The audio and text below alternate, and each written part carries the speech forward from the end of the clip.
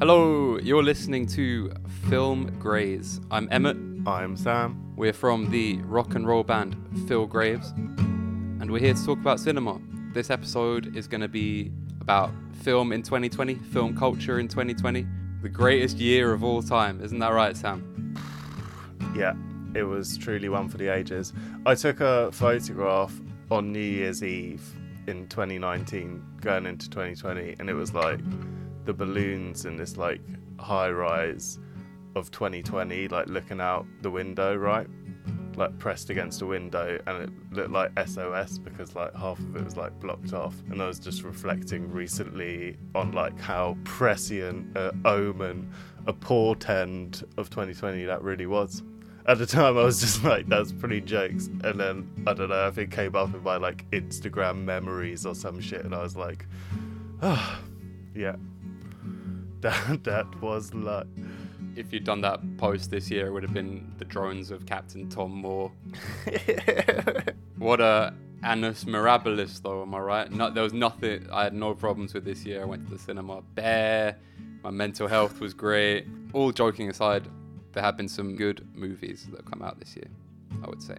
We went to the cinema... Probably a bit too much, to be honest. Yeah, we went to the cinema a fair bit, and I mean, I guess they're sort of indefinitely closed again here for now, for the next couple of months at least. But yeah, I guess a fair bit of the stuff on my list I managed to see in the cinema. A lot of it was small screen, you know, but I guess we'll get into that. I think I saw 6 of these in the cinema. You're going to hear our top 10s and some supplementary film culture highlights of 2020 as well. So strap in, listeners. Me and you, we got fine taste. My number 10 of 2020 was The Two Popes. It's a good film, you know. I actually forgot it was a 2020 film. When did it come onto Netflix here? Probably like January the 4th. Yeah, great. I think. I was really surprised by it. I liked it more than City of God or The Constant Gardener. It made me laugh. It made me cry. I hate Anthony Hopkins, but he gave a damn good performance as the Nazi Pope in this film. And yeah, it was a good time. It hasn't left Netflix yet, so check it out, listeners. Honestly, should have won more Oscars. I don't... What did it win Oscars for? I don't know. It got bare nominations, but it might not have even won any. I don't think it's going anywhere. It's like a Netflix film, right? Yeah, but you know, there's no ownership anymore. There's no copies. Like, it's just there until they take it away. I would say if you liked Eurovision, the Fire Saga, check out Two Popes. They're kind of tonally similar. Very subtle, honourable mention there. I thought we'd see it higher up your list, really. Sam, what was your number 10 film of 2020? It's Ladjli's Les Miserables, named after the Victor Hugo novel set in Montfermeil, similarly, but it's like a classic banlieue drama about urban life, all the sort of nuances of it. Saw this one in the cinema. I feel like it got a bit of hate from people because it's quite sort of multi-perspectival, and I wouldn't say it's sympathetic to the police, but we spend quite a lot of time with them, during which they loosely philosophize on what they're doing and their role in the community and stuff like that. But they are also shown to be like chauvinists. Interesting film, interesting filmmaker. Ladjli is from there. It's basically a sort of community project. I guess there are lots of like first-time actors, non-professionals in there. It uses Montfermeil as a sort of lived space very effectively. It's a good film. We're going to keep on coming back to films that basically feature real people, even if they're fiction films. I think that's a bit of a theme of 2020, at least for our list.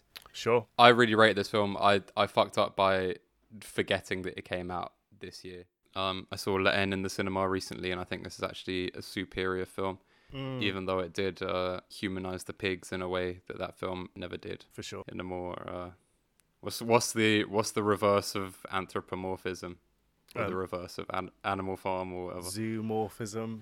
I guess it's not that really. I thought this film was great. I love the photography.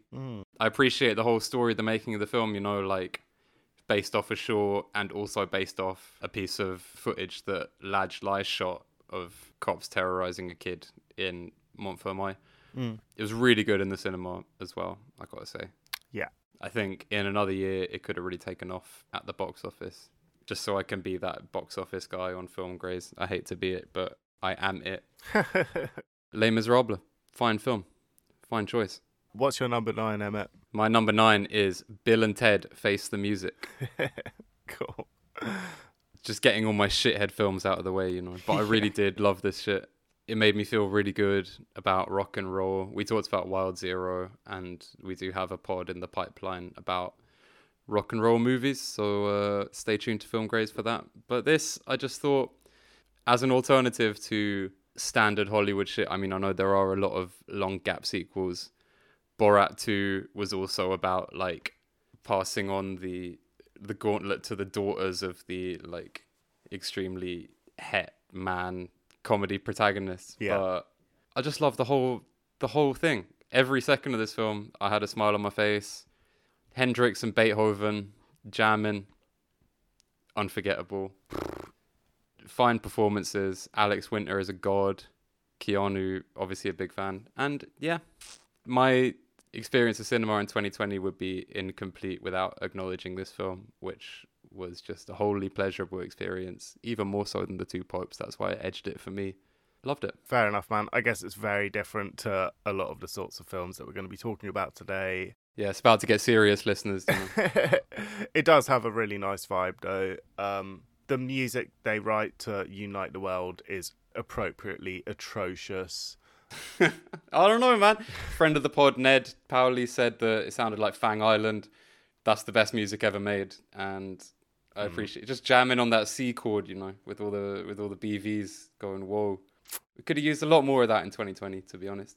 And I'm glad that the power of rock and roll will never die. Great. Hey, hey, my. Sam, what was your number 9 film of 2020? My number 9 was a Mexican film called The Good Girls by director Alejandra Marquez Aber.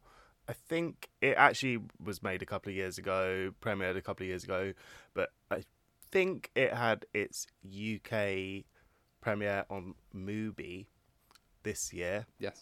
So it's not like New Mutants, though. Like, rollouts for films take a lot of time with festivals and stuff like that. It's not like this was like on the shelf and people were like, oh, do we have to release it? Like, this looks like a genuinely worthwhile, good movie. I'm yet to catch it, but yeah, it was really good. It's set in the 80s. It sort of follows this like petty bourgeois tennis club clique, and their like sort of materialistic lifestyles are challenged by the sort of national financial crisis there. Has a sort of Boonwellian quality. There's a scene where they all start barking in a restaurant. Oh, like Small Axe? Yeah, exactly. I'm cutting that out. It has really nice photography, very dreamy when it needs to be, but then very stark and I guess sort of desaturated when like reality hits. Cool film, worth checking out. A good sort of social satire. Terrific. I need to catch it. Yeah, that's The Good Girls. Emmett, what was your number 8? My number 8 was Portrait of a Lady on Fire by Celine Sciamma. Good film. Huge movie. It's available on Mubi if anyone hasn't seen it yet.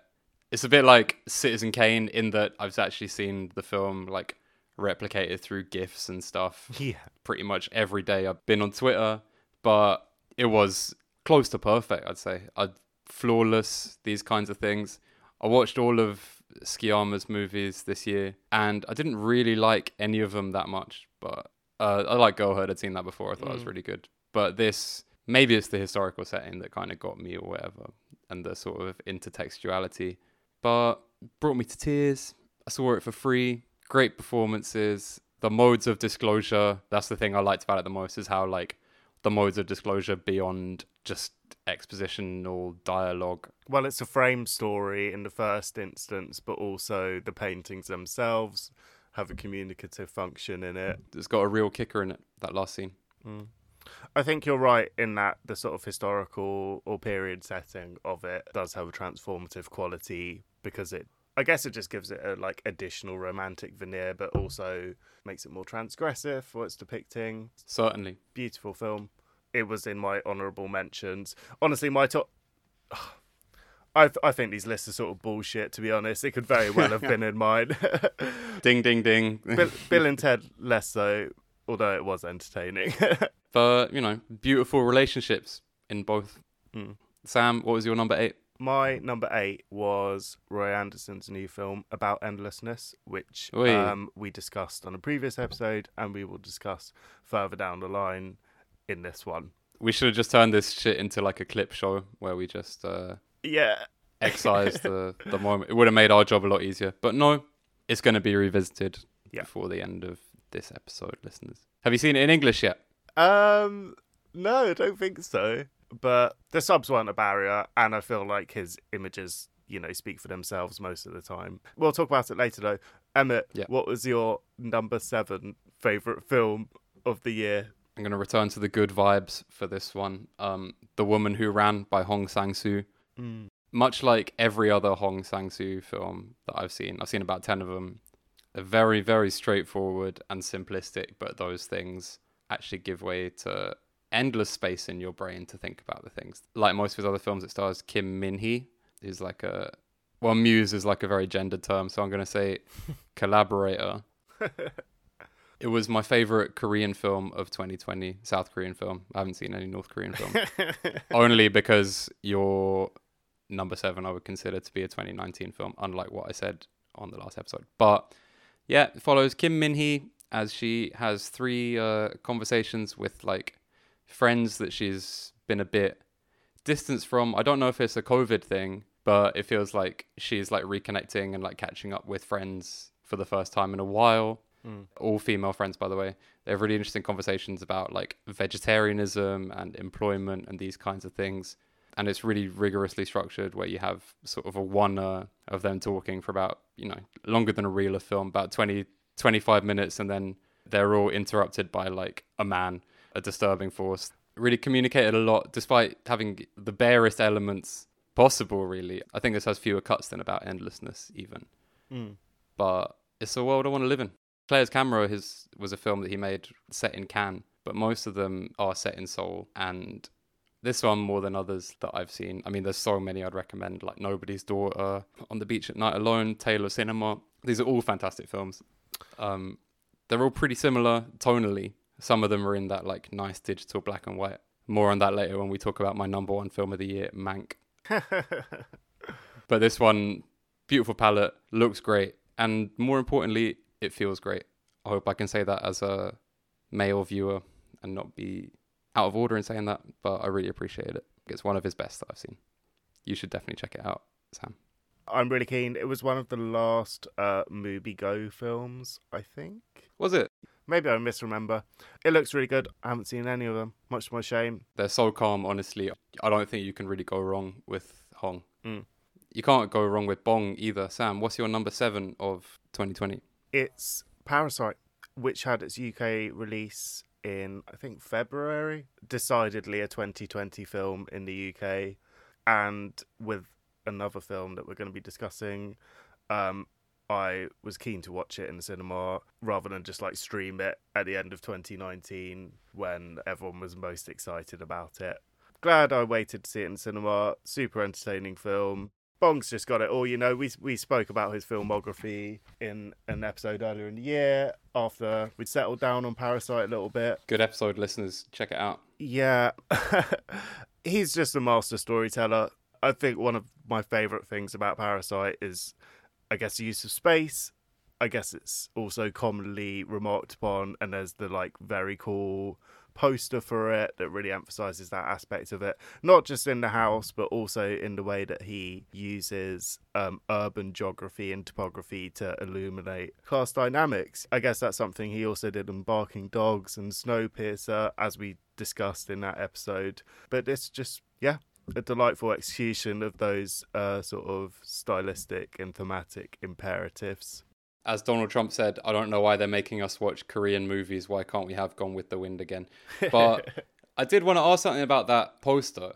The like Google Chrome Masonic logo beach ball that features on the poster isn't in the movie, but it's very eye-catching on the classic poster. Yeah, I wasn't actually talking about that poster. I was talking about... You're talking about the UK one? The illustrated one. That's a fine poster. I'm not sure about the Google ball. If you know what's going on, listeners, please let us know. And don't send us QAnon memes. We don't want that. Emmett, what was your number 6? My number 6 was Bacurau. Great. More on that later, but while we're recommending previous episodes of Film Grays, our deep dive on the films of Kleber Mendoza Filho was one of my favourite episodes that we did this year, if I may say so. I think this film's fucking brilliant. We're going to talk about it later. Yeah. If you haven't seen it, please check it out. It's really got something for everyone. It takes all the boxes. It's insanely entertaining and rich and has a lot to say. Yeah. Politically resonant. Yeah, we will talk about it a bit more in a little bit, but one thing about Bacurau is that compared to the rest of his filmography, which is very focused on sort of urban social dynamics and gentrification and stuff like that, this is way more far out there. And yeah, you're right in saying that if you enjoy westerns, if you like fucking John Carpenter, you know, Definitely. it's super entertaining. Sam, what was your number 6 of 2020? My number 6 of 2020 is a film that we're going to be talking about further down the line. God, it's such an awful way of structuring. It's cool. We will talk about all these films. It's provocative, man. It gets the people going. Yeah. Pedro Costa's Vitalina Varela, the last film I saw in the cinema before the first lockdown, in a packed ICA 2 screening. It's an astonishing film. Yeah, we'll talk about it later. We'll get into it later. Safe to say, though, that we didn't go together, but I will never forget my experience of seeing that projected. Never. I'll take it to the grave. Yeah, I'll take the smell of the ICA to the grave as well. And you didn't even have Modi from Second Run and Pedro Costa stonedly introduce it, but... That sounds great. It was seeing Stephen Maltmus solo and seeing Pedro Costa in the flesh and be like, oh, well, my heroes are stoners. Huh. Yeah, that Malcolmus show sort of sucked, I've got to say. One of the worst gigs I've ever been to in my life, even though he's a king. Yeah, of course. We'll talk about First Cow in the future, but... Oh, no, is he in it? No. Oh, man, I'm sorry. I didn't even mean to fucking spoil it. Yeah, that's the best cameo I've ever seen. He's just he doesn't have any dialogue, but he's just walking around like playing a fiddle like a bass or whatever, and just like... It sounds like the first Pavement album or whatever, you know. It sounds like the antithesis of this show, the majority of which he spent leaning over his laptop with his guitar sort of dangling around his neck. He was playing the St. Vincent ladies guitar as well, which I thought was jokes. Was he? That's cool. It's cool, but I mean, is that... I don't want to sound right-wing by invoking any of these terms, but like, is that cultural appropriation? You know, like, doesn't matter. Cut, edit. We love you, Stephen Maltmus. Traditional Techniques was a fucking banging album. And we were talking about Pedro Costa anyway, so it doesn't matter. We've done our low 5, haven't we? Our bottom 5 films of the year. Yeah. No, I've watched bare shit. I'm going to take this opportunity to ask you what your least favourite film of the year was. Oh, it's not Tenet. Nope.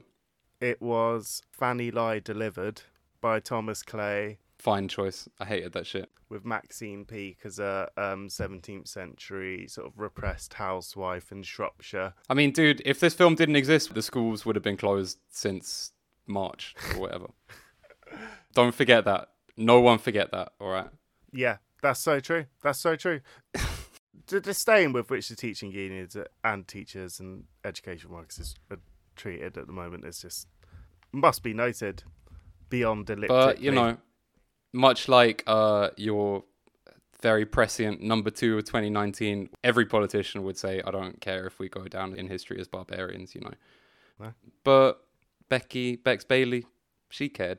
She still cares. Follow her on Twitter. She's still coming out with valuable stuff. Yeah, of course. Shout out. Do you want to elect your worst film of the year at this point? My worst film of the year was 1917. Also, just fucking... Was that this year? Yeah, it's just, you know, for living in this Tory world that we live in, you know, it still managed to trigger Lawrence Fox, but I hated every second of it.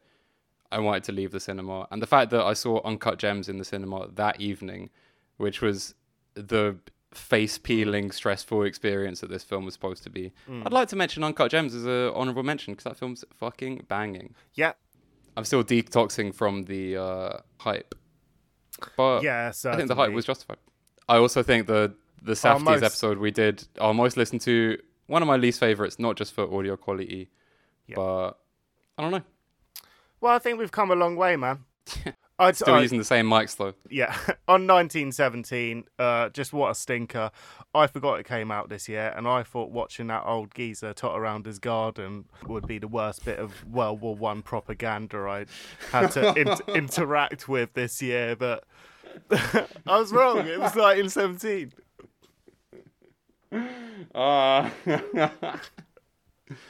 Yeah. Hated that shit. I hope. No one's going to remember that shit anyway. They'll be like, 1917? What, the Eisenstein film? Yeah. Yeah.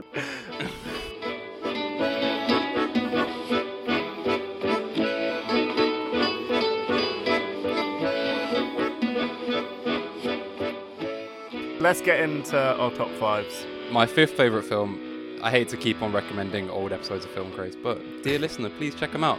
I'm really proud of them. Yeah. I said on that show that this was my favourite film of the year. Didn't quite make it, but I thought this film was fucking brilliant. I haven't thought about it too much, but the experience still lasted. And 40 minutes of like two fine actors driving in the snow, in shadows, arguing. I'm Thinking of Ending Things by Charlie Kaufman. I loved this shit. It's exactly what I want from cinema. I wish I could have seen it in the cinema. I think it wowould have been a really rich time. Exactly what you want from a Netflix art movie. I think people seem to really hate this shit. Even like Mark Kermode, I don't really care to bring him up on the podcast, but like I remember when he reviewed it, he was like quite lukewarm on it, being like I didn't really get it, but like Jessie Buckley was amazing and like there's a lot to appreciate. Straight in his bottom films of the year, just because I think it's like festered as an experience. Yeah. For a lot of people. But I really appreciate it. I don't know when I'm going to watch it again. Probably not for quite a while. But I really appreciated it. And it's led to a lot of interesting discussions with my friends.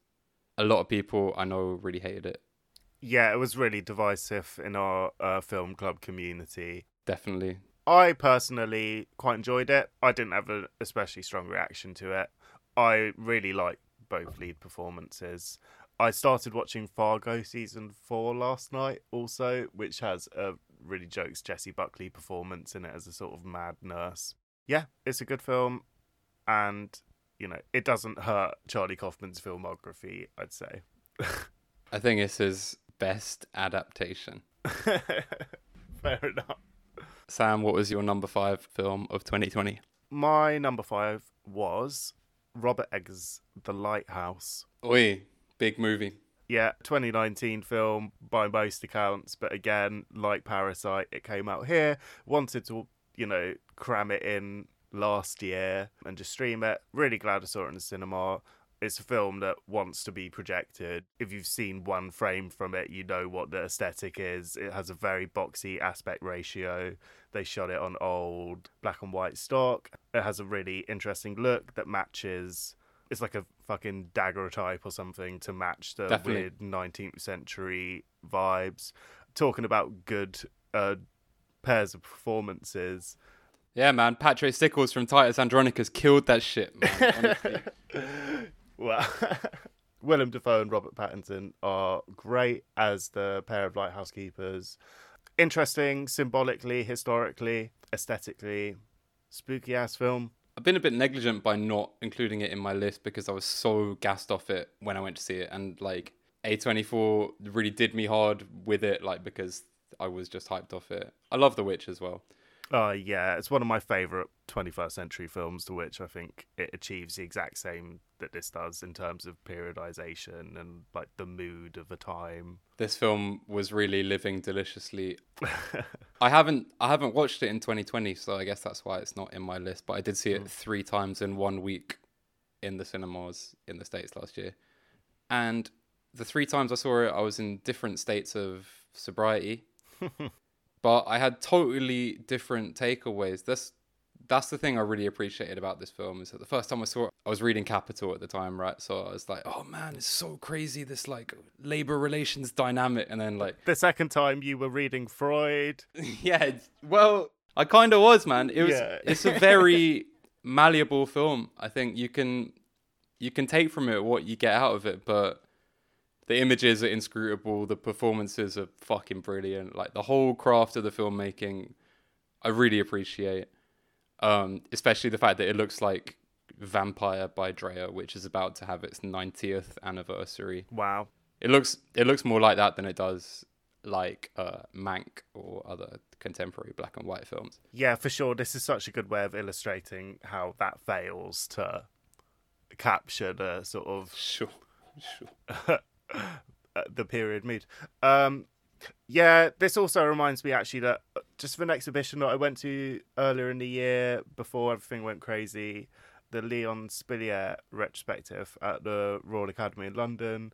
Bro, I'm sorry I didn't make it, honestly. It doesn't. I mean, trying to get... it's your loss, man. I wasn't familiar with his work, but he does sort of rank among my favourite sort of modern painters / image makers now. I guess he was sort of contemporary to Edward Munch, and he worked in Ostend in Belgium, this beach town, and he did all these like super moody, ominous, inky seascapes, lighthouse scenes, pier scenes, and yeah, in my mind, these are connected cultural phenomena now, looking out from different sides of the North Atlantic through the same lens in different times. I'll tell you what it was. It was since they did the restructuring of the RA, and you can't enter the exhibitions through the gift shop anymore and see them all in reverse. I don't really go anymore.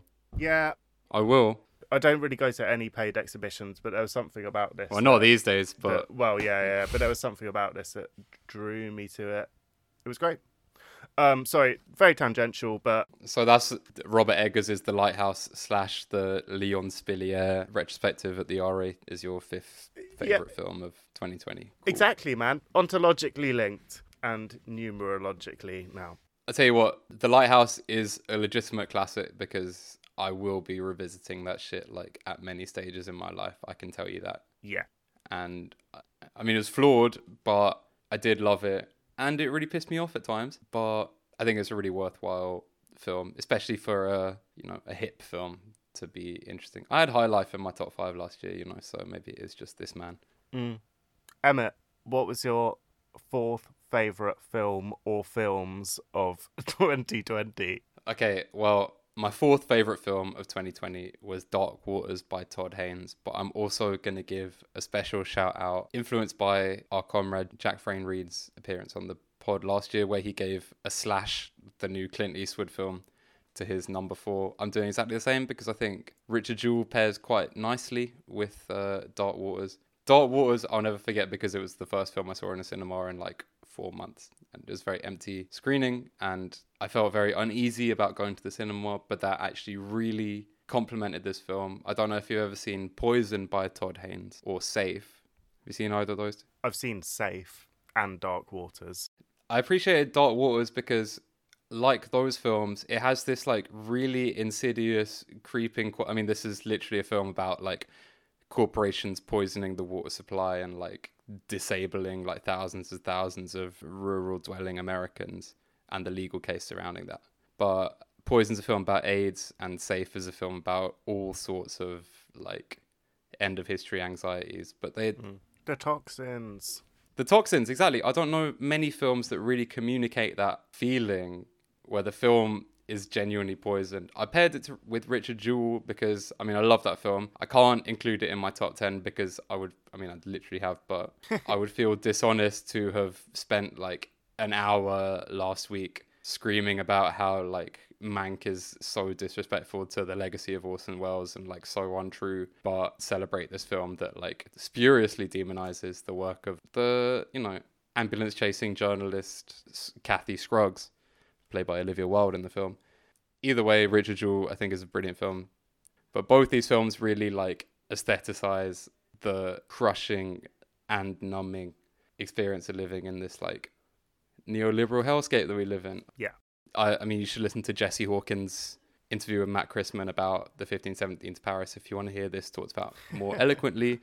There's a moment in Dark Waters, spoiler alert, it's like one of the last scenes of the film, where like what you've been waiting for, like the unbelievable resolution, like, oh, they beat the case. And it's just a man on a phone exclusively illuminated by like the Benihana logo, like receiving this, and then it like goes out to this wide shot where that's all you see, and it's just like most of the film takes place in these like nasty offices.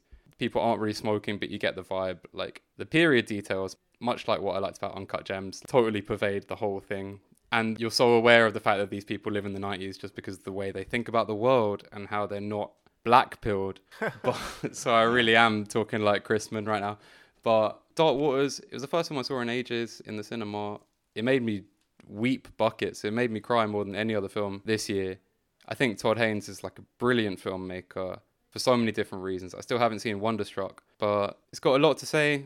I'm sure this was Neil Young's favourite film of 2020 as well. It's so his shit. And it's in the canon of Mark Ruffalo finding out things, and it's the best one. It's way better than Spotlight. If you didn't like Spotlight, watch this film. If you did, you should still watch this film. I think it's fucking brilliant, actually. I had way less of an emotional response to Dark Waters than you, and yeah, it's because you watched it on your phone. no, we watched it I'm joking, on the biggest screen in the house, 14 inches. No, we watched it on the TV in the lounge, and I just thought it was extremely staid and very generic and procedural, and I felt like I should have had more of a response to it because it's about like, you know, like a serious like community issue, but I thought Richard Jewell was way more successful in eliciting an emotional response to like an individual's plight. I feel like the political concerns of Dark Waters are way more aligned with my own as well. So I don't know why I responded more to Richard Jewell than Dark Waters. I thought they were both good. Yeah, I didn't really rate Dark Waters, to be honest. They're both films about how the government or just like corporations will destroy the life of like a totally average, normal, like working class person. For sure. I'm not talking about Mark Ruffalo's lawyer. I'm talking about the people he represents in the film. Yeah, of course. And I think Dark Waters is the one that really communicated that extraordinarily for what you said about it being procedural and staid. I think that's, you know, because there's no point if you're in the process of having your water supply poisoned by Monsanto or DuPont or one of these companies, there's no day where your life changes, where you suddenly realize like, oh shit, I've gone beyond the point of no return. But it's the insidiousness of this film that I really appreciated. If I reflect on the narrative and, you know, the message, I'm sympathetic towards it, but I don't know. Maybe if I rewatch it, it will really tick all the boxes. Dark Waters and Tim and Eric's $1 billion movie. Great double bill. I'm literally saying that because I did that this year.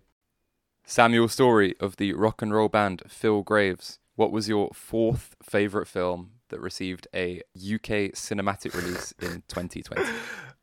Well, this film actually only showed on Mubi, I think, in the UK. Mm-hmm. Would have loved to have seen it in the cinema because I thought it was spellbinding at home, and I can only imagine what it would have been like on a big screen. A Portuguese Woman by Rita Azevedo Gomez. Yes. It's adapted from a 1924 short story by Robert Musil, who wrote The Man Without Qualities, which looks pretty wavy, to be honest. The film is set in the early modern period. That's the sort of unuseful term historians use to describe the period after the medieval, but before there were like trains and shit. Right. So I guess like the Reformation sort of Renaissance is what people would think. The look of the film is probably what's lodged it in my mind the most, but the story and themes are also really interesting. I'll get to the aesthetics, but just to outline it, Clara Riedenstein plays the eponymous Portuguesa. She has sort of very striking aspect. She looks like the main character in Brave, the Disney film. Her character, I don't think she even is afforded a name in the film, which I guess is sort of the point to a certain extent. She's married a German lord, von Ketten, the Lord of Chains, a member of the Noblesse de Robe, which is a sort of socio-political elite whose status and political power isn't derived from their birth or their parentage, and is therefore sort of more fragile and volatile. Right. Much of the film is spent with the Portuguese woman and her household sort of waiting for the return of her husband then, who's away sort of carrying out standard diplomatic responsibilities like attending bishops' councils and fighting on battlefields. the mise en scène, it largely consists of their castle with its sort of crumbling facade and overgrown courtyards, as well as some richer sort of mosaicked interior spaces. These scenes of waiting are punctuated by scenes of reunion, which provides the basic structure for the film. All of these things really reminded me of my favourite film of 2018, Lucretia Martel's Zama. But I guess it's sort of swapped around, but there's the same amount of sort of waiting and how that gives thought to like existential questions. But it's kind of more interesting having that told from a woman's role as opposed to Zama, which felt a bit more like American Beauty or something like that. Yeah, for sure. I guess Zama is very much about like male crises of power 100%. And identity, whereas this is like a different sort of gendered historical experience. Equally well done though. Zama is a fantastic film. The Portuguese are sort of like slow cinema, I guess. Sure. It definitely reminded me of like a picture pong at times with the way the camera was sitting. For sure. I personally kind of struggled with this film, but I think if I'd got to see it in the cinema, it would have been a totally different experience for me, personally. Yeah, big time. I think just time, the way time works in this film is pretty mad. There's just lots of time and space to sort of linger and contemplate. I guess it sort of reflects the interiority of the protagonist and the relation of the characters to the space around them in a really interesting way for me.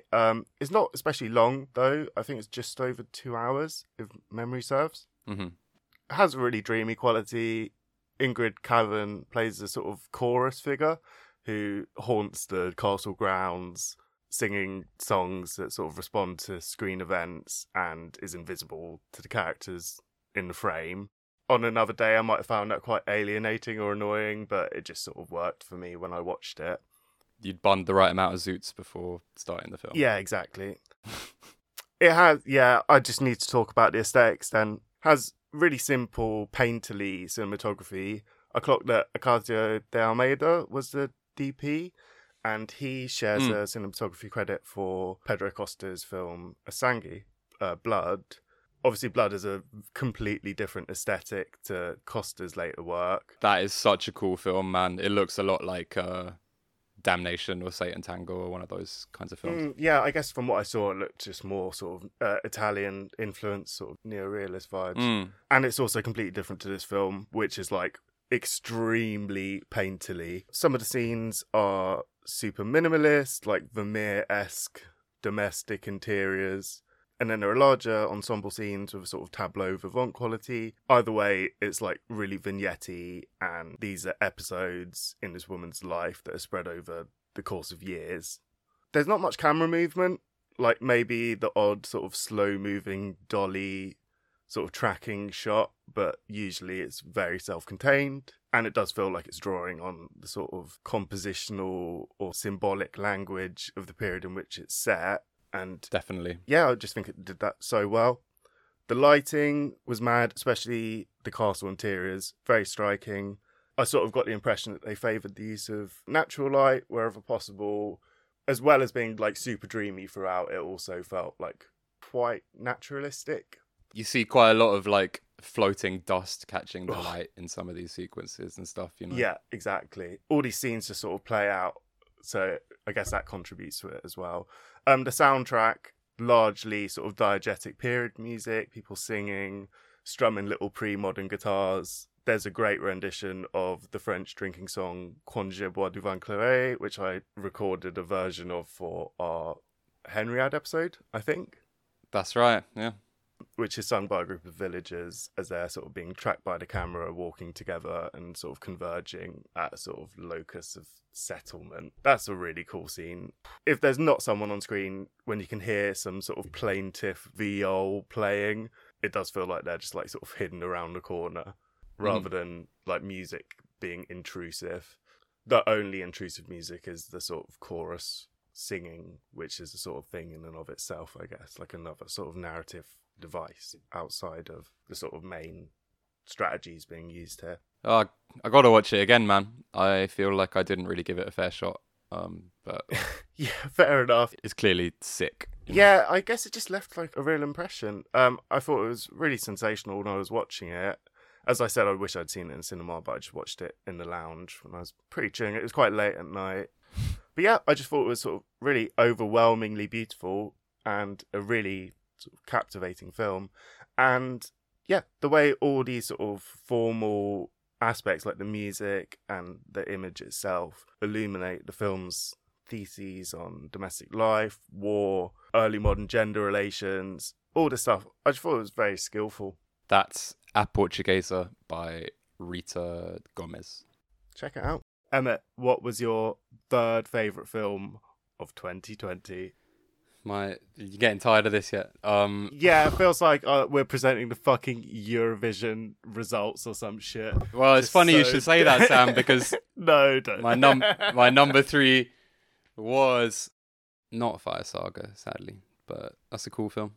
My number 3 is a film I know you haven't seen, but I would bet the £60 in my account on the fact that you would love it. It's Bloody Nose Empty Pockets by the Ross brothers, Bill Ross IV and Turner Ross. Really mad film. We've talked about Smokers Allowed on the podcast before, and like when I heard someone else describing this on another podcast, I think it was Charles Promesco on the Little White Lies podcast, I was like, that just sounds like that Nathan For You. But what I didn't realise was that this reminded me a lot of Close Up, one of the best films of all time, and Goodbye Dragon Inn, also one of the best films of all time. It's about the last night of a bar in sort of the outskirts of Las Vegas called the Roaring Twenties. It's a real bar, although it wasn't actually closing down, but they basically got a bunch of actors to play a bunch of real patrons of this bar, spend their night really getting drunk, really listening to Fucking Problems and Lemonade by Gucci Mane and The Gambler by Kenya Rogers, which also features in Richard Jewell. Amazing soundtrack, basically. They're playing real people, but they're all actors, and every single person delivers like a very deeply felt performance, despite the fact that they're playing a character. I haven't heard Smokers Allowed talked about in the context of this film. I have heard about it talked about in the context of Synecdoche, New York. But this film is full of really amazing moments. It just has a whole feel to it. It can't have been made with a very big crew, probably the second smallest crew of any film in our top 10s. But it's just full of unforgettable moments, really. And like the only things you learn about the characters are what is disclosed through like conversations they have. And they're all definitely getting actually drunk. It has a sort of celebratory feel. I hate to tie it into, scare quotes, these uncertain times, but, you know, I'd love to go to the pub and get, like, really fucked up and do some acid and not have to eat a portion of chicken wings to do so. Every performance was great. I wish I could spend more time with these characters. I wish there was, like, like the middle part of Satan Tango, if that was a whole film, but instead of being miserable, they're escaping from their misery by, like, partying with each other, and they're all sad about this bar closing, but whereas it may mean a lot to them in their lives, it's not the end of the world for most of the characters, apart from one. And it has so much to say about cyclicity, is that a word? It has so much to say about just existence. And if you liked A Moment of Innocence, no one gets killed in this film, but it borrows similar practices, and it's similarly really deep, I think. Sounds intriguing, man. The performativity aspect sounds interesting. I think the pubs being closed, obviously, is a lens through which to experience it in these uncertain times. But if I'd watched it last year, I definitely still would have come out of it really appreciating it. I did watch it on Christmas Day. Did they make it in 2019? Well, I assume so, because no one's wearing masks. Otherwise, everyone in this film is insanely irresponsible and inconsiderate. Yeah, they did make it in 2019, I think. Check it out. It's on lookmovie.ag. Oh, cool. Yeah, great. Yeah, I'm surprised that it's on there. I'm looking forward to watching it, man. You'd love it. It's like Little Film Club in real life.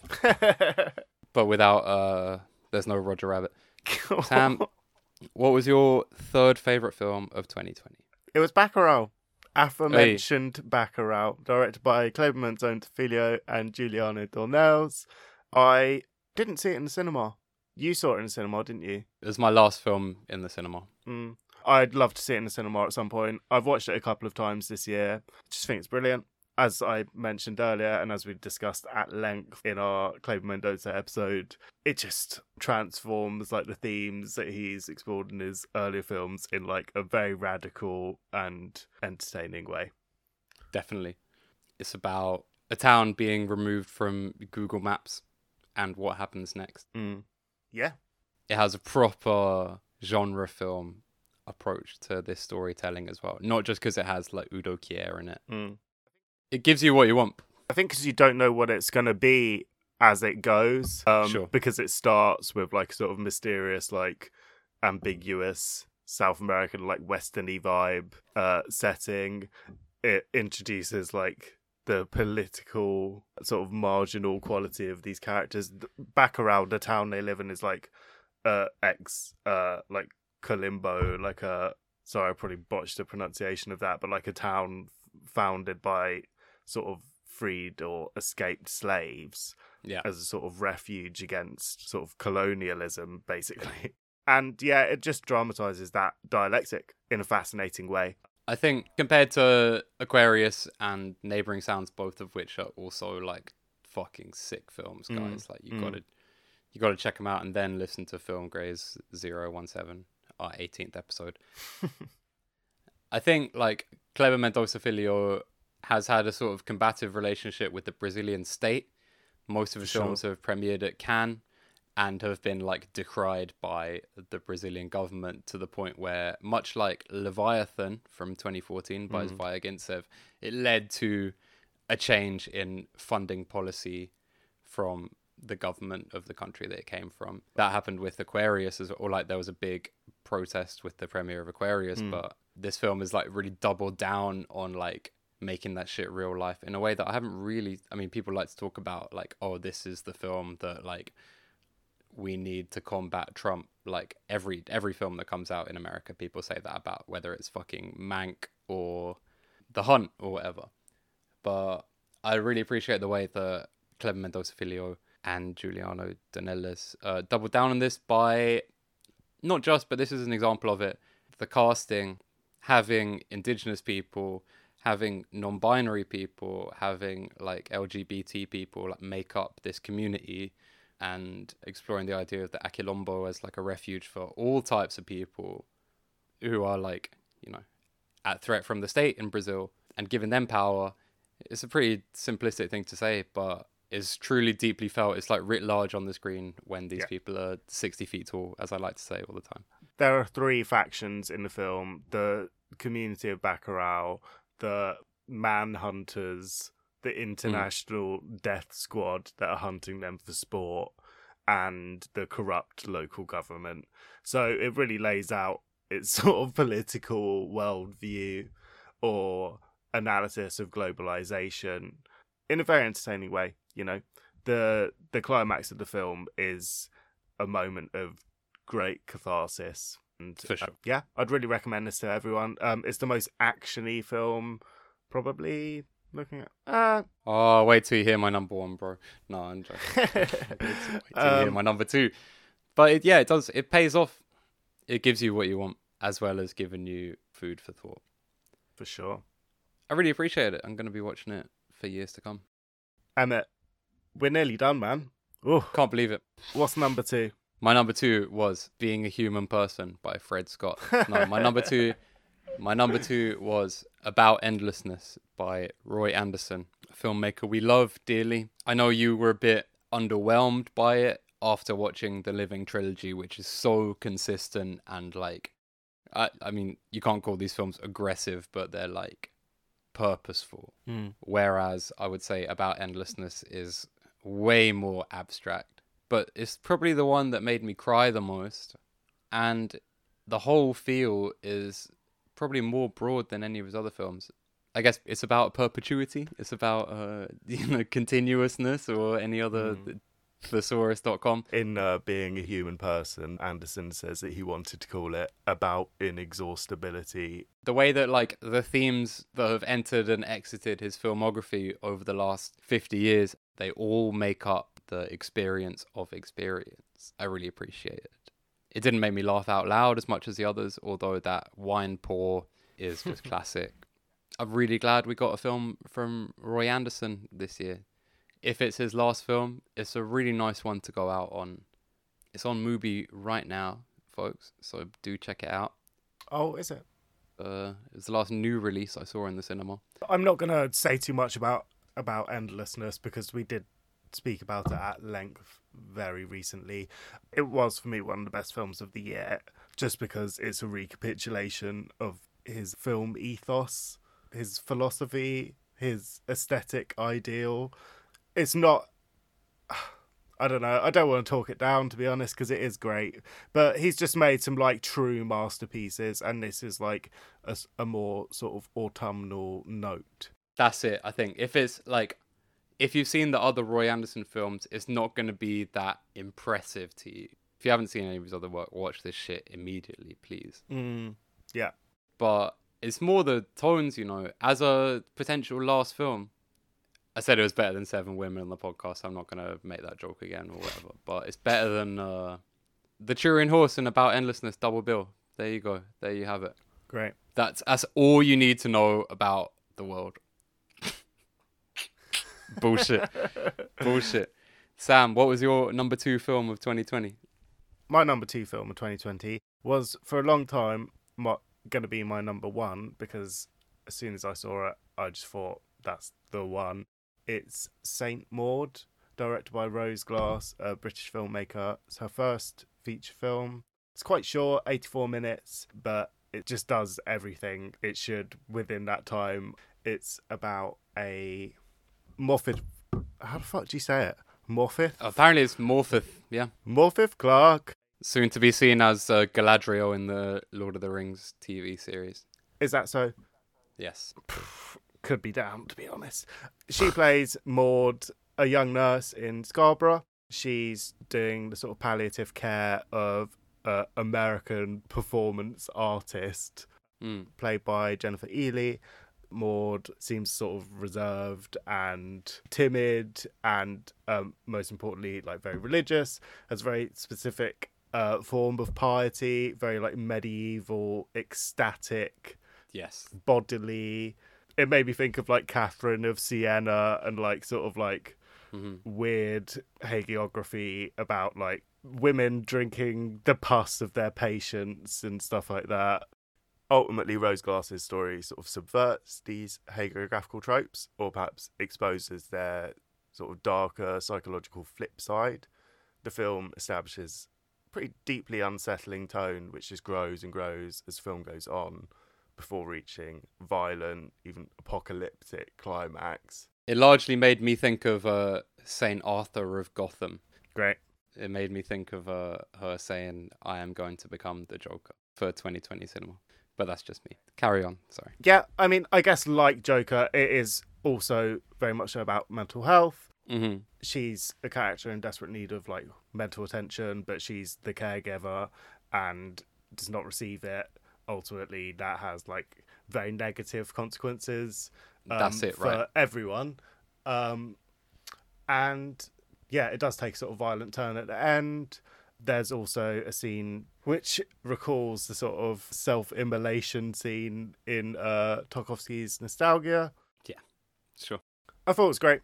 I was slightly cooler on it than you, I think, just because I was going through some shit at the time. I was also giving palliative care and having a mental health crisis at the time. Yeah, great. Perfect conditions. I should have just gone to see Bill and Ted in the cinema again, as opposed to going to see this, to be honest. Yeah. Because I was a bit unprepared for it. The thing that really stuck with me was that scene where the one where she's in her like non-friend visits her in her flat and she's like smoking cigarettes and like there's so much unspoken between the two, but like there's so much going on in that sequence that I loved. But I loved what you said about how she's the caregiver who like doesn't receive any care at the expense of like all of us, which is like to me the message of the film in a way. Yeah, big time, man. And it's really noble. It's been picked up by A24, so our American listeners, be prepared to get sick of this shit like all the other classic A24 films before it. But yeah, it was sick actually, and I'm glad it did so well at the box office. Oh my god, don't say that. Nah. It's true though. It's an extremely commendable first directorial effort. The way the tension is ratcheted up throughout is exemplary, I think. Have you seen A Quiet Passion? Rings a bell. Remind me what it is? It's the Terence Davis film about Emily Dickinson, which features Jennifer Ely as her sister. Cool. That's a fucking sick film, man. That takes place over like 20 years as opposed to like 20 days like this film. But Ely, great actress. I've never seen Pride and Prejudice or like the other shit she's in, but I thought her performance was brilliant, to be honest. Yeah, she plays a very sort of provocative, almost like flapper-ish figure out of time and place in this like Yorkshire seaside town. Great performance, great character dynamics. There was also some great framing with her like door in this like alley that faces the sea, like very, you know, filmic, unlikely photographic framing, but it was very cool. One thing which I thought was really well done comes towards the end when Maud has totally broken from, scare quotes, reality and has really sublimated her worldly existence to her God. Long after hearing that she personally communicates with God, we finally hear his voice as she hears it. And it really effectively illustrates the way in which the conceptualization of God is a personal as well as a social or cultural construct. It's also really spooky and evocative of a moment which we alluded to earlier from Robert Eggs's The Witch. Maud's God speaks Welsh with a gravelly voice which reminded me of The Witch's talking goat Black Phillip. That is the devil. Subscribe to Film Grazer's forthcoming Patreon for more chat about Saint Maud. Perhaps we'll do an episode. I'm quite extremist on this shit because I think unless your name is Rapman or Steve McQueen, if you're British, you shouldn't really make films.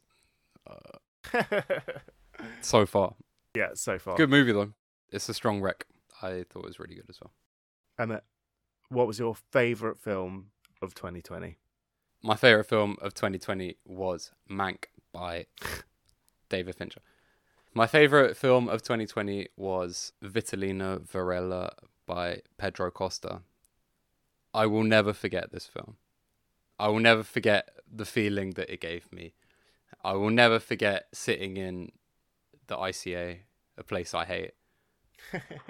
Really attuning my ears to the soundtrack, which is, apart from this plain engine, is literally all just whispers. I was overwhelmed by the feeling of filmmaking, and this wasn't my first Pedro Costa film. I'd seen Horse Money before, which also features Vitalina Varela, and I've seen Ossos since, which is also just incredible.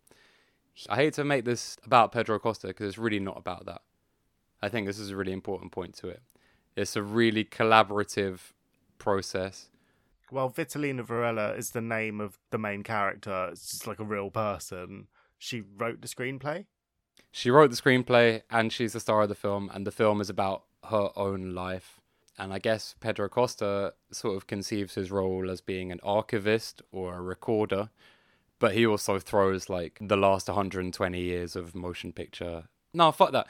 The last like 600 years of portraiture and understanding of light into the way he captures is an aggressive word. But yeah, archives, records these true stories. Yeah, that's a really important point to make as a piece of social history. It really is essential, and on the aesthetics, where do you even start? The colour is mad. Yeah. It's all like mad green, dank exteriors. Yeah, but then when you see those red doors, you're like, ah! Yeah. You know? Yeah. Like, no, but that's the thing. It somehow is also extremely, like, transcendental. Yeah. Compared to Horse Money, his film from 2014, which is one of the best films I've ever seen. I like this more, though. Although I think you will like Horse Money more. I'm going to watch it very soon. Before Horse Money, he made a film about Stroh making their last film, I think, which I'm desperate to see. Cool. And that's way more informed by that, or it's way more... Well, I don't know, because even that's a gender thing, right? Where it's like Ventura, who plays the priest in this film, his experiences of like protests and like fighting with the police and how that's like haunted his whole life. That's what Horse Money's about, whereas Vitalina Varela is about Vitalina Varela's like experience from getting off the plane from Cape Verde to Lisbon. going to meet. I compared it to The Third Man in this little capsule review I wrote for Vice about it. But it is kind of that. She's been waiting to like receive the money to fly over to join up with her husband in Lisbon for like 15 years or something, right? When she gets there, he's dead and the place that he's been living in has been demolished. This film is largely shot in the daytime, but there's barely any natural light in this film, at least like directly. If there is natural light, it's like in its third bounce off like a surface or whatever. It's so submerged in shadows. I mean, this is one like the lighting is like one thing about this film that I will never forget. This film was made with a crew of 12. Great. And a cast of 13. Mm. And most of those only feature in like a procession scene where they sort of walk past. It just is the best film I've seen this year. It is the best film I've seen in several years in the cinema, I think. Because I think in terms of what cinema, like I hate to be all like this about it. Because my love for it was very organic and very like I walked out of it like that's one of the best films I've seen in the cinema. But I'm still processing it. I haven't rewatched it in 9 months, but so much of it is so burned into my brain. And there's so much to celebrate. I think people could really take a lot from this film. Anyone could take a lot from this film, despite the fact that it's one of the most culturally specific filmmaking projects I've ever come across. Yeah. It's not a documentary, but it's not a fiction film either. It's like a lived experience film. What's the area called? The sort of slum... Okay, it's called Fontainhas. Right. Yeah. It doesn't exist anymore, so they shot this in where she's walking around like the exoskeleton of the place where her husband used to live in. She's trying to discover shit. No one's going to tell her. Everyone's like, just go home. Like, you don't want to find out. Like, it's just such a mad story. And as you say, it's so specific to that like sort of Cabo Verdean diaspora and that very specific experience, but that also... there is a universality to it where it's about class relations, you know, globalization and like the ability to move around and thrive and the way the aesthetics relate to, and so much more like specific, like cultural, political. This is why I need to watch Horse Money because, dude, you need to watch Horse Money. Like, this one doesn't have any police. This like it's about class relations, as you say, but it doesn't have any other classes in it. Like. The whole film is both one of the least glamorous films I've ever seen and definitely one of the most beautiful films I've ever seen. 100%. And despite being so shrouded in darkness, it also finds a way not just to photograph, but to communicate the experiences of these Cape Verdean migrants. I've just never seen, like, even though I've seen Horse Money and Ossos, I've never seen anything like it before. I guess because Vitalina Varela is such like a powerful, emotive screen presence, and there's so much weight there to, I don't know, to dwell on. Best actress. Yeah. I'll never forget Vitalina Varela, either the woman or the film. That's all I got to say. Well, I'm glad you enjoyed it so much, man. I'm looking forward to watching it again, not at the ICA, and watching Horse Money and other Pedro Costa films. I also here just want to quickly shout out Toby Green at King's College London, who teaches a really good class on Portuguese colonial history and Lusophone Africa. That's Vitalina Varela. Do you know where you can watch it now? It's out on second run DVD. Yeah, it's not on Mubi anymore, but Horse Money is. But you can get it on Blu-ray. I will be getting the Blu-ray. I can't wait. Shout out second run because they've done so much for film culture this year and the last like 20 years. Steph got me Goodbye Dragon in on the second run Blu-ray reissue, and that is also the best film of 2020. I hate to crib from the Extended Clip podcast, but it just is.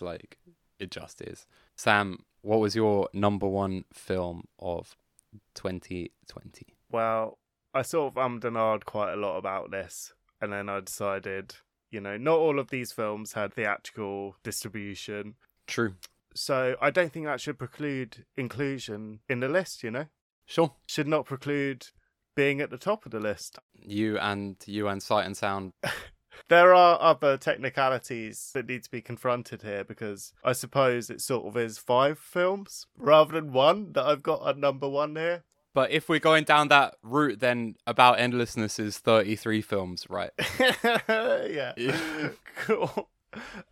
It's Small Axe, Steve McQueen's BBC series of 5 films: Mangrove, Lovers Rock, Red, White and Blue, Alex Wheatle, and Education. 5. I don't even know where to start. I think we're going to do an episode. I'd like to do an episode on these in their own right, because they deserve, or they warrant, lengthy analysis and discussion. As a project, I suppose most people will be familiar with it now. I think it's aired on Amazon in the United States now. I'm not sure about other territories, but I finally caught up over the last few days, and I just think they're all amazing. I couldn't pick out my favourite one. I know Lovers Rock, as you alluded to, I think that topped the Sight and Sound poll, didn't it? That was Sight and Sound's number 1 film of 2020, yeah. Understandable. That one's about blues parties. Yeah, that one's about music, but all of these films are so reflexive, I think. Like, there were so many things, like the talismanic presence of C.L.R. James, happy birthday. C.L.R. James's The Black Jacobins, how that sort of reappears, and how music functions. There's so many amazing things about this project. I'd heard about it about 10 years ago. Yeah, I think was when it first started to be reported, when 12 Years a Slave was like coming out, like, oh, Steve McQueen's working on this mad like history of Black Britain, and they spent years casting it, years researching it. Sorry, I've hijacked your... Oh, no, that's fine. Yeah, I think as historical dramas, they're extremely important. Depicting episodes in British history that are neglected. I think an important thing to note here is that, obviously, shown on BBC, on BBC iPlayer, is where you can watch them now. But there's also supplementary materials for educational purposes. So, they can be used as part of like GCSE curricula about the Windrush generation, post-colonial legacies, cultural exchange. They cover a wide range of topics and phenomena from, Lovers Rock that we've mentioned was about blues parties. That takes place over the course of an evening. That's inspired by like Steve McQueen's aunt telling stories about like sneaking out on a Saturday night to go to a blues party and then climbing back in through a window before going to church. I was trying to sell it to a mate of ours recently by saying it's a film about reloads, man. Like, who doesn't love that? It really is. They play the same song like 3 times in a row in one scene, and it's great. The Kunta Kinte dub classic. And it also features Dennis Bovell, the writer of countless Lovers Rock classics, like, as just a sort of presence in the party, like singing along to the songs he wrote.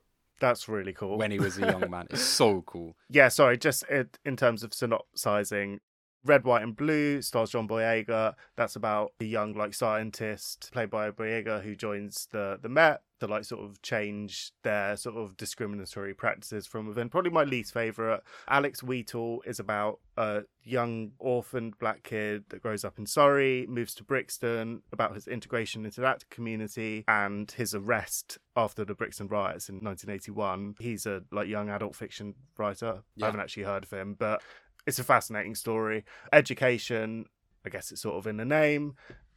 That's a fucking mad one about how black kids in London, specifically West Indian kids, were sort of targeted for exclusion from or expulsion from the mainstream sort of school system and put in these like educationally subnormal schools where they're like non-schools, and about like efforts to stop that happening through the lens of this like young kids experience. I think that's like sort of semi-autobiographical. And Mangrove, the feature-length one, is about a restaurant in your own Notting Hill in Ladbroke Grove. Indeed. And police interference there and harassment, which led to a protest against police sort of brutality and interference, in which 9 people, the Mangrove 9, were arrested, charged with inciting riots, and tried at the Old Bailey, one of the main sort of Crown courts in this country. Huge legal case, but not really part of the public imagination anymore. So that's the point. It's just so important to uncover these stories. There's institutional critiques going throughout. So interrogative, really brilliant. The historical details are just amazing.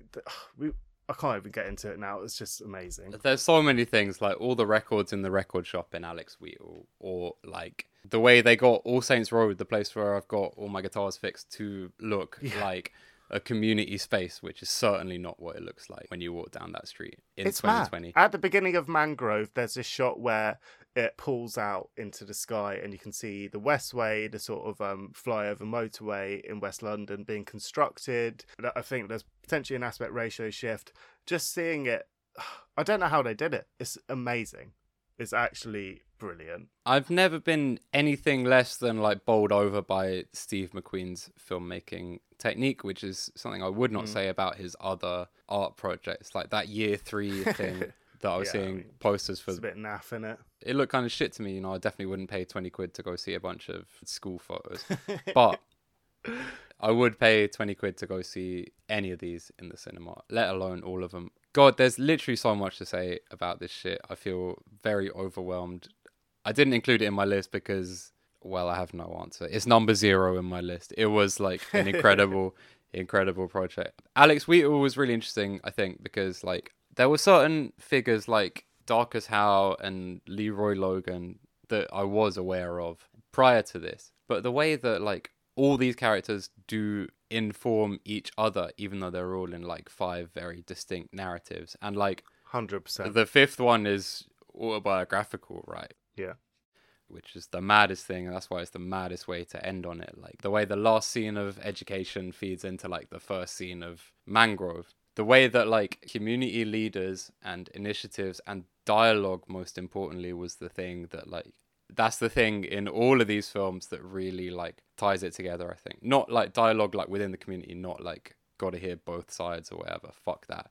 Yeah, I'd say it's quite one-sided. Like, cops in this are bad. Yeah, which is why, like, that's why Red, White, and Blue has to be the one in the middle, right? Yeah. But this was the year that I also watched, like, largely thanks to Ashley Clark. I wanted to bring that up, actually, at and just point. Twitter.com. We'll get to it. But this was the year that I watched, like, Black's Britannica, Handsworth Songs, Who Killed Colin Roach, like... Blood or Go Run. Blood or Go Run, exactly. Like, all of which, like, feed into this. The fact that Steve McQueen, who's won Oscars, he made, like, 12 Years a Slave. He made fucking Widows, which is, like, a supremely entertaining film. He made Shame, which is a film I really dread to rewatch, but I did really appreciate it. That's the only one I haven't seen. Well, you should definitely watch it, man. Yeah, I will when we... Yeah. Hunger, you know, like... super unpleasant film, but there's so many techniques that were so eye-catching and like staggering to me in Hunger when I hadn't really like become a cinephile yet, and I was just like bowled over by these like 10-minute long takes or whatever, or these pan shots of walls, which I would later see in like Tarkovsky and Tar and all these filmmakers that I love, but like using them for an actual recognizable political purpose, like the way that shit is used in Hunger or in the prisons in his films, like from Hunger to Alex Wheatle, is one of many examples of how this is like such an amazing project, to be honest. Like, and the way that like people talk about 12 Years a Slave as being like, yeah, it's like an awesome project and like it needed to be made, but it trades off like selling black misery or black trauma or whatever. And how this isn't selling that. No, it's stories of resistance, solidarity. Yeah, exactly. Self-determination. And there's no messianic Brad Pitt producer Christ-like figure in any of these films. One thing I loved about Small Axe is that, as well as uncovering these very specific sort of community and, I guess, ethnic, post-colonial histories, it also like sort of takes a wider look at the historical period it's looking at and other experiences in the time. Like, there are a few scenes that deal with sort of Indian or Pakistani cultural experiences at the time. Red, White and Blue, as I said, was probably not... I think it's definitely my least favourite for a number of reasons. But one of the characters is a Pakistani guy who's nominally joined the police force for the same reason as John Boyega's character, and they go to a curry house that's been graffitied with like racial slurs. Ultimately, that character can't hack it. and he like quits or whatever. There's another scene in Mangrove where Letitia Wright's character, Andrea Jones-LeCoyne, Black Panther sort of organizer, campaigner, is addressing workers in a factory, and a bunch of them are like old, like Indian guys, and then they like take her home for tea, and then there's a sort of veiled critique of gender relations in like Asian diasporic communities in London. It's interesting. These things aren't really dealt with or explored on screen. There's a reference to the death of Blair Peach in Alex Wheatle. That's something that's never spoken about. A guy that was killed supposedly by a police person. There's no, it was unsolved at an anti-racist rally in Southall, just down the road from me in the 80s. It's just such a vital project. I guess Vitalina Varela is vital in the same way, but I guess just for me, it's just closer to home. Sure. I mean, the distinction I would draw is like, even though Alex Wheatle was involved with the script writing of his episode, it's a way more historiographical function with small acts, right? To me, I mean, he talks about it in film comment. He's chronicling. It's chronicling, and it's he's doing it because this is a generation that are really old now, right? This is for sure. It's still, while it's still within living memory and people are able to tell these stories, the BBC has missed this opportunity for decades and decades. Sure. To tell like a vital part of British history. Like, we get a new fucking Le Carré adaptation every year, but we've never had something like Small Axe before. Also, just how important music is to the films. I mean, it's an easy thing for me as a fucking colonizer to appreciate. It's like, yeah, I love the tunes, man. But like, it's a proper heteroglossia, right? Not even just the way that like a patois denotes like comfort. Like, you see the difference between people talking to like people from their own community versus like people talking to the police, or people appearing in court, or people talking to their social worker. All of these things. It's just so many brilliant performances as well on that, these like Caribbean accents that are like way more assimilated into the sort of fabric of speech in sort of London accents now are just way like sort of fresher, but there are also sort of turns of like Cockney almost, and it's just like a weird exercise. It's an interesting sort of reconstruction of how people would have spoken. And as you mentioned very rightly, there's a lot more code switching beyond that. Why do you think Lovers Rock is like film critics' favourite? I think because it's the least analytical. No, because it's less weighted with the baggage of history. I don't even think that's the case, man. It's more spontaneous than the others. Right. Okay, that's a good way to put it. You can feel like you're in the moment, whereas with Alex Wheatle, it's like a recollection. With Education, it's a memoir. Yeah. With Red, White and Blue, it's like these are all journeys. Mangrove, it's a court case. Like, it's immersive to watch, and the way they structure that story, it's the longest one I said, is over 2 hours. And the second half pretty much is the court proceedings in various forms. But Lovers Rock is immersive in a different way. The music is vibey, it makes sense why that's the one that jumps out, I think. Well, he throws a lot of like very original filmmaking technique into it, as you said. I mean, there's a cool party sequence in Blue Story, and Michael Ward also gives a great performance in that, as he does in this. Yeah.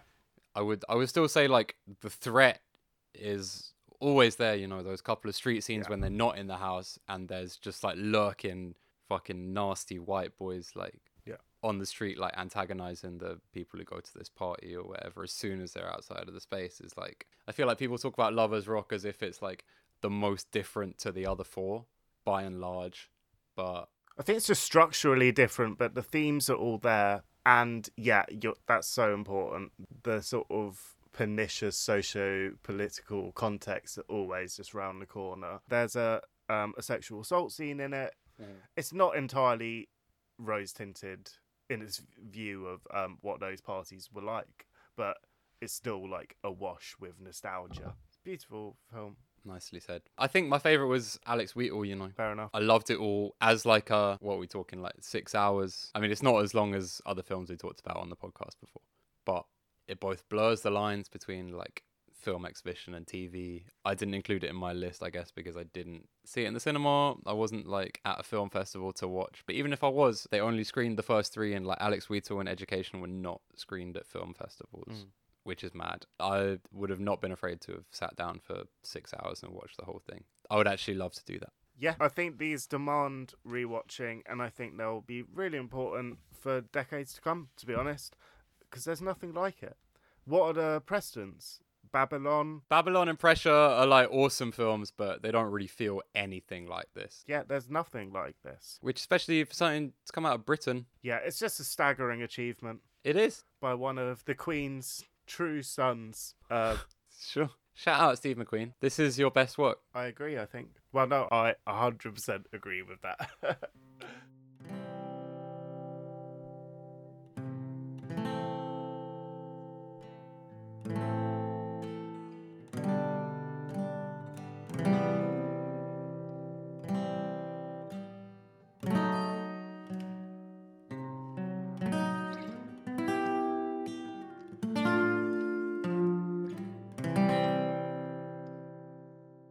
You're still listening to Film Grays. You just heard our top 10s of 2020. Sam, is there anything that you watched in 2020 that didn't come out in 2020 that was still a vital experience as a cinephile? Yeah, quite a few of them, to be fair. A lot of them rooted in episodes that we did. Lots of John Ford films, like 30 of them. We're doing it all over again, listeners. This is the Ford Fiesta. Dun, dun, dun, dun, dun, dun, dun, dun, dun. Especially, I guess, Wagon Master, How Green Was My Valley, Pilgrimage, The Rising of the Moon. These are ones that I sort of have on my list here as like real standouts. The Rising of the Moon was going to be the one that I would have selected as a first time like jaw dropper. Personally. Yeah, great film about sort of Irish life. Classic Ford, very underseen, I feel. Would you say it's a small axe for the Irish? No, I'm joking. That's fucked up. There's so much more though, man. Beyond Ford, Satan Tango. I know you'd seen it a few times before, but it sort of changed the game really. Very glad we did an episode on that. Very glad we watched it together at the beginning of the year. Also put me onto a lot of cool Hungarian directors. Miklos Jancsó, who's a bunch of whose films I've watched recently. Zoltán Fabry. I watched Hungarians yesterday, which is just great. I'm not going to get into it too much, but it's a really interesting national film tradition. Going to keep getting involved with that. And Satan Tango was the jumping off point, really. Lots of cool like Polish cinema. This film Night Train. Who would have thought when we sat down to watch the 7-hour Satan Tango, that was going to make you want to watch more Hungarian films? For sure. Well, it's just such a formally crazy film. You can listen to our episode or watch it, better still, if you're interested. But Miklos Jancsó is a case in point, really. A really singular way of representing action on film. But really amazing camera work on all of these and really interesting historical and social themes. There's just so much to talk about, man. You mentioned earlier A Moment of Innocence, Mohsen Makhmalbaf's film, the director that the guy pretends to be in close up. That's an amazing film. Reminiscences of a Journey to Lithuania. I hadn't seen any Jonas Mekas before. You'd spoken about his work to me before. I watched a bit of Lost as well.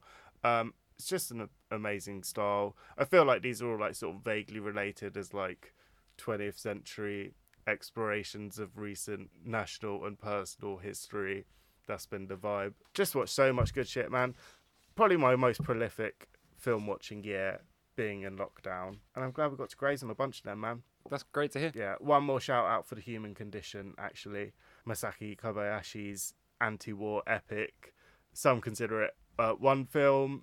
It's sort of 3 films. It's like 9 hours or something. But it's just amazing. Fires on a Plane won our film club members poll. And that's another amazing Japanese anti-war film that sort of unpacks contemporary Japanese imperialism and chauvinism. Shout out Brandon Sheehan, the homie, for getting us to watch that. It was unforgettable. Emmett, what about you? Okay, well, I'm just looking at my letterbox right now, so it's not going to be that. I watched Don't Let the River Beast Get You twice this year. Oh, cool. And Need to watch it. I bought the Blu-ray from Justin Decloux and Will Sloan's Gold Ninja video. That's great. Twice was not enough. Other highlights, Under the Son of Satan Oh, was a real highlight of the year, man. Yeah. That had things I'd never seen before, such as a brilliant performance by Gerard Depardieu. Under the Son of Satan was the first film club film. The Genesis, the Yeah. Alpha. Yeah. Yes, And it was great. Classic Priest film. for sure. Guided by Voices, Watch Me Jumpstart, a documentary about the tour after Alien Lanes came out, which was recently put out on YouTube by Matador Records to coincide with the 25th anniversary of Alien Lanes. Just has a lot of unbelievable footage. You're hanging out with, my favorite person in the whole world, being a person who isn't quite the same person that he is now. There's a bit more like bewilderment in his eyes, whereas, Robert Pollard doesn't get interviewed that much on camera these days, but kind of feels like he's seen it all and he's done it all. He's been around the world a few times. When they made Watch Me Jumpstart, that was like their first tour of the United States even, so he's a different person. I loved that. I loved Canyon Passage by Jacques Tourneur. That's a 5-star film for me. Beautiful tunes by Hoagie Carmichael. When we talk about First Cow, I'll talk about it a bit more. If you like Dead Man or McCabe and Mrs. Miller, this is another very community-focused Western. Cool. McCabe and Mrs. Miller was also among my favourite first-time watches this year. And Nashville, which we were hoping to see this month at the BFI, but I guess that's not going to happen now. Yeah, it's got to happen at some point, surely. Every time I watch Playtime, it feels like the first time I'm seeing it because there's so much to look at. So I'm just going to shout out my viewing of Playtime in February. And for an actual one, Shanghai Express by Joseph von Sternberg. Brilliant. With Marlene Dietrich, one of 7 films they made together. And I say they made together as opposed to films he made with her in, because there's a lot of back and forth in that filmmaking partnership. This was the one that was the most jaw-dropping for me. I'd seen The Blue Angel before. I've since seen Morocco and Blonde Venus and these sorts of films. But Shanghai Express, couldn't think of a more perfect movie, to be honest. Outrageous dialogue, the best lighting I've seen apart from in Vitalina Varela this year. For a 75-minute film, time totally collapses. I will never forget it. It was perfect. Yeah, I second that. It was brilliant. Brilliant performances, brilliant lighting. For another beautifully lit train film that I watched this year, I think both of these both of these would have featured in the Trains episode for sure. Night Train by Jerzy Kavalerowicz. I mentioned it earlier, but I'll cut it out. That's set on a sleeper train going through Poland. It's pretty mysterious. Has a really cool soundtrack as well with vibraphones and all those Eastern European films I was talking about. It's dealing with recent political history. But the lighting is just amazing. And yeah, in Shanghai Express, it's just, I guess, ravishing is the word you'd use. It's very it's a fine word, luscious. Yeah. Yeah, I'm jealous that you got to see some of those in the cinema, and we will talk about them properly in due time, I think. I think you watched Shanghai Express B2B, I'm a Fugitive from a Chain Gang. Is that correct? During lockdown, I tried to go through some sort of pre-code stuff, some old German expression. I watched Dr. Mabuse, The Gambler, and The Testament of, and Destiny. Yeah. And just trying to cover some of these film schooly bases. Destiny took my head off, man. I saw it 3 times in the cinema when it came out in 2017, thanks to the BFI. My favourite Fritz Lang film still. It's great. I'm a Fugitive from a Chain Gang is it was great. Paul Mooney. I need to watch the original Scarface, and I'm afraid you're gonna have to for the Hawks Fiesta at some point. Oh yeah. Still very much in the pipeline. Don't unsubscribe, listeners, whatever you do, because you'd be playing yourself. Closely Watched Trains, you fuck with that? Yeah, I thought it was brilliant. My mum and Shan were watching Jojo Rabbit, and I sort of slinked off and was like, oh, I'm going to watch a serious film. I actually quite like Jojo Rabbit. I liked what I re-saw of it while they were watching it, and they both seemed to like it. But Closely Watched Trains actually sort of reminded me of it, in that it's about this sort of naive character on the sort of periphery. I thought it was brilliant, surprisingly beautifully photographed as well for quite a broad comedy, quite Fordian as well, I'd say, with the sort of range of characters, the blend of tones, the the serial comic or whatever. Yeah, for sure. And the fact that it's quite ritualistic, their job. Highly recommend to anyone interested in Czech shit. I think I'm slowly beginning to understand what Czech New Wave actually denotes, because I think it's sometimes used to denote like a style, but often it's just like a certain cheekiness, Yeah, that's like a the thing, isn't it? subversiveness. Which you couldn't say about like the Russian Thor films from the same time or whatever. It's the grease, man. It's the disrespect. Yeah. I'm gonna throw a couple other first watches out there while we're still doing this. Cool. First Cow by Kelly Reichardt, which is from the future, and you'll hear about in this episode from next year, and maybe the next episode of Film Grace as well. Tongues Untied by Marlon Riggs was groundbreaking to me. Yeah, one of the best American films. Sure. Just for how much I've seen it be ripped off, When we were watching it for Film Club, I was like, obviously the emotions and the things that they're talking about were not invented for the purposes of Tongues Untied, but the synthesis and the approach and the technique felt very novel, and you could tell that it wasn't like he wasn't catting anything off anyone, like he was doing something very real. Yeah, very formally radical and moving document of like 80s like queer culture.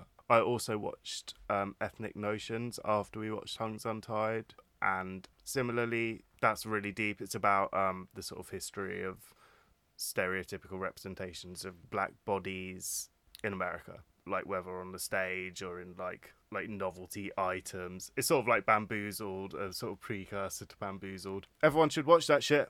In terms of rep cinema, I didn't really go see anything that I hadn't seen before in the cinema, but I did see Isaac Julien's Looking for Langston in an art gallery, and that was like something I'd never seen before. It's a film about Langston Hughes, but it's all about the spaces in which he moved and trying to recreate that, which was a cool thing to sit down and watch in the middle of a 3-hour trip to an exhibition at the Barbican. Despite, I'd seen Young Soul Rebels before, and that's a classic, but Looking for Langston was a very sick place to be.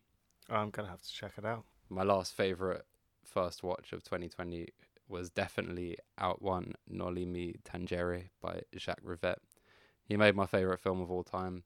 I started watching Out One on day one of lockdown, thinking, this is going to be over pretty soon.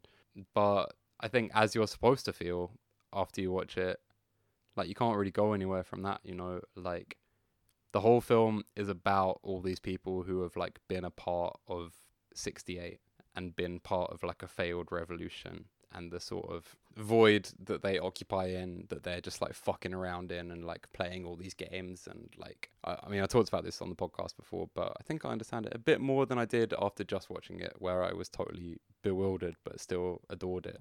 It's a really incredible project. I'm gonna, now that we're in lockdown 3, I'm about to start watching Berlin Alexanderplatz tomorrow. Great. The Fassbinder one, not the new one. I've got your copy of Out One, so I'll start that tomorrow. Do it, man. You've seen Celine and Julie. That's you're prepared. Oh yeah, that was a real standout lockdown watch as well. We also read a lot about film this year, I think it's fair to say. Sam, have there been any reading experiences that have stood out for you? Yeah, certainly. Probably nothing new, although I did want to draw attention to Ashley Clark's history of It was the issue that had Michaela Cole on the cover, wasn't it? Yeah, you know what? I'm just going to go and grab it. Yeah, there was one article from Sight and Sound I wanted to draw attention to from the September issue. Ashley Clark, Scenes from a Hostile Environment, which looks at sort of black British protest film and sort of representations in British media. Really interesting article that draws attention to a lot of important pieces of film and TV that, yeah, I'm going to keep checking out. Yeah, I mostly knew him as a presence on the Film Comment podcast who would make jokes about how much he loves the film Locke with Tom Hardy from 2014, which I'm always down for. I also rate that film. I want to read his Bamboozled book. Sold out, man. I really want to read it as well, but I don't think we're going to be able to get our hands on copies until it's reprinted. But that article was a real coup de grace. Coup de grace. Any sort of articles you want to draw attention to, or should we talk about books? Nick Pinkerton's Substack, always good.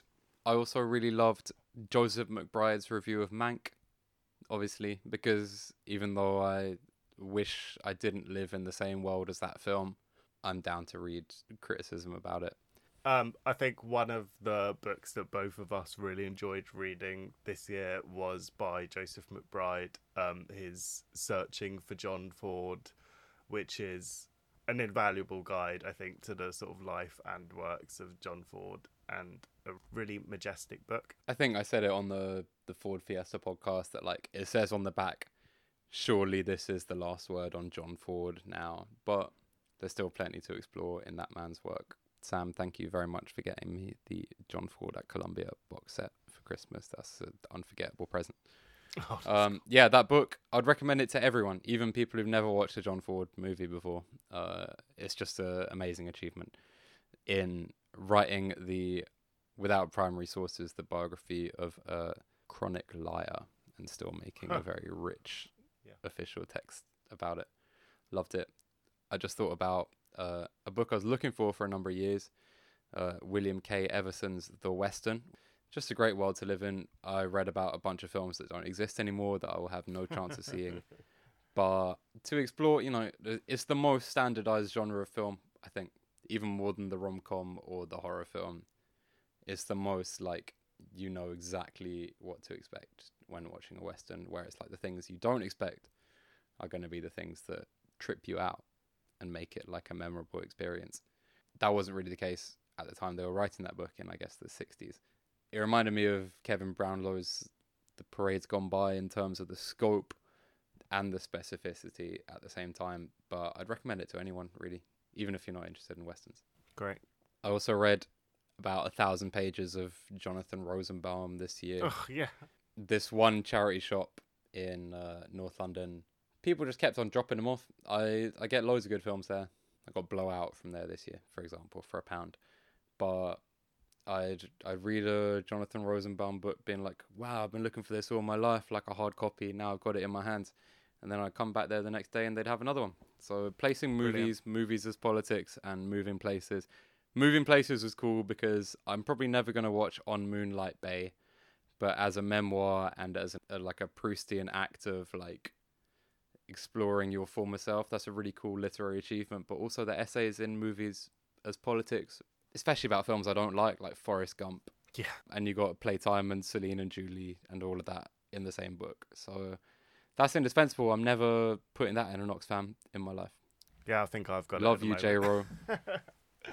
Yeah, but you're no Oxfam, This is for you, the listener. It's not for us. This bell's for you, Well, I mean, we have become a podcast with episodic bibliographies now. So if you're interested in the sort of literary roots of what we're discussing, feel free to peruse the episode descriptions for... The tag Gallagher erasure is too much. Yeah. My favourite... Oh, you know what? I totally forgot about my favourite piece of academic film scholarship that I read this year. Raising Cain. I did really enjoy... I've been reading more and more Bazin recently, actually. After reading the Wells one and bits from What is Cinema, I moved on to the Renoir one, which is similarly very pleasingly written. Just like a nice philosophical, ontological way of thinking about film, and that's really a pleasure to read. I could keep talking about this shit forever though, so maybe we should draw a line under it.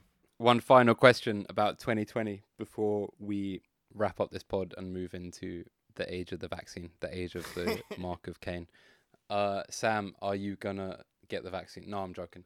Sam, we're a film podcast. We are also fans of film podcasts. Were there any listening highlights of the year for you? You keep telling me about ones that I subscribe to, but then forget to listen to. I just keep it basic, man, with Important Cinema Club. You've already mentioned it. Michael and Us. I'm obviously just a Will Sloan fanboy. Gotta love Justin, gotta love Luke, though. Honestly, Yeah, you well, know, of like course, both of those course. people are serious critics in their own right. We're recording this on Will Sloan's birthday, though, so happy birthday, Will Sloan. Oh, is that so? Yeah, we love you. Both brilliant, entertaining podcasts. I'm not going to weigh them up against each other. Tell us what we should be listening to beyond our own pod. I'm going to shout out the Cinematologists from the UK and Eavesdropping at the Movies, which is a podcast from Warwick University. Jose Arroyo really killed the Mank criticism in a way that I couldn't even possibly dream of doing. A very invigorating listen. And I want to shout out the lads from Extended Clip. They talk about a bunch of films I don't want to see, but they still make it entertaining and vibey every time. And it's just a fun place to be. I would recommend everyone go check out Extended Clip, whether it's the Hubie Halloween / Simon Lang's Days episode. I think there's actually just loads of great ones. And I got to shout out Realpolitik. They did a cool précis of Norman Jewison's career this year. That was cool. And they're just always good value, you know. This podcast wouldn't be the same without Jack and Yair's work. And if you're not a dickhead, you'll listen to it because milk gapes. There's more as well. Loads of podcasts. Yeah, let's just talk about our podcast before we finish. It's such a bad place to wrap it up on. Let's get your favourite memes for 2020. Come on. 2020. Annus Mirabilis for cinema. Best year for cinema of all time. Just playing. It's been a shit show. Some good films still. Plenty. As evidenced by our list, I guess. Loads of films I'm pretty mad I didn't include. The Painted Bird. I'll never watch it again. But it was a really good movie. The Five Bloods. Major film. Yeah, that was in the mix. The Pepe the Frog documentary. Oh yeah, feels good, man. I watched that recently and I thought it was really good, actually. Although I think it was like one of 2 documentaries that I watched this year, with the Roy Anderson one, which was way worse. Well, it's a dead format, you know. Yeah.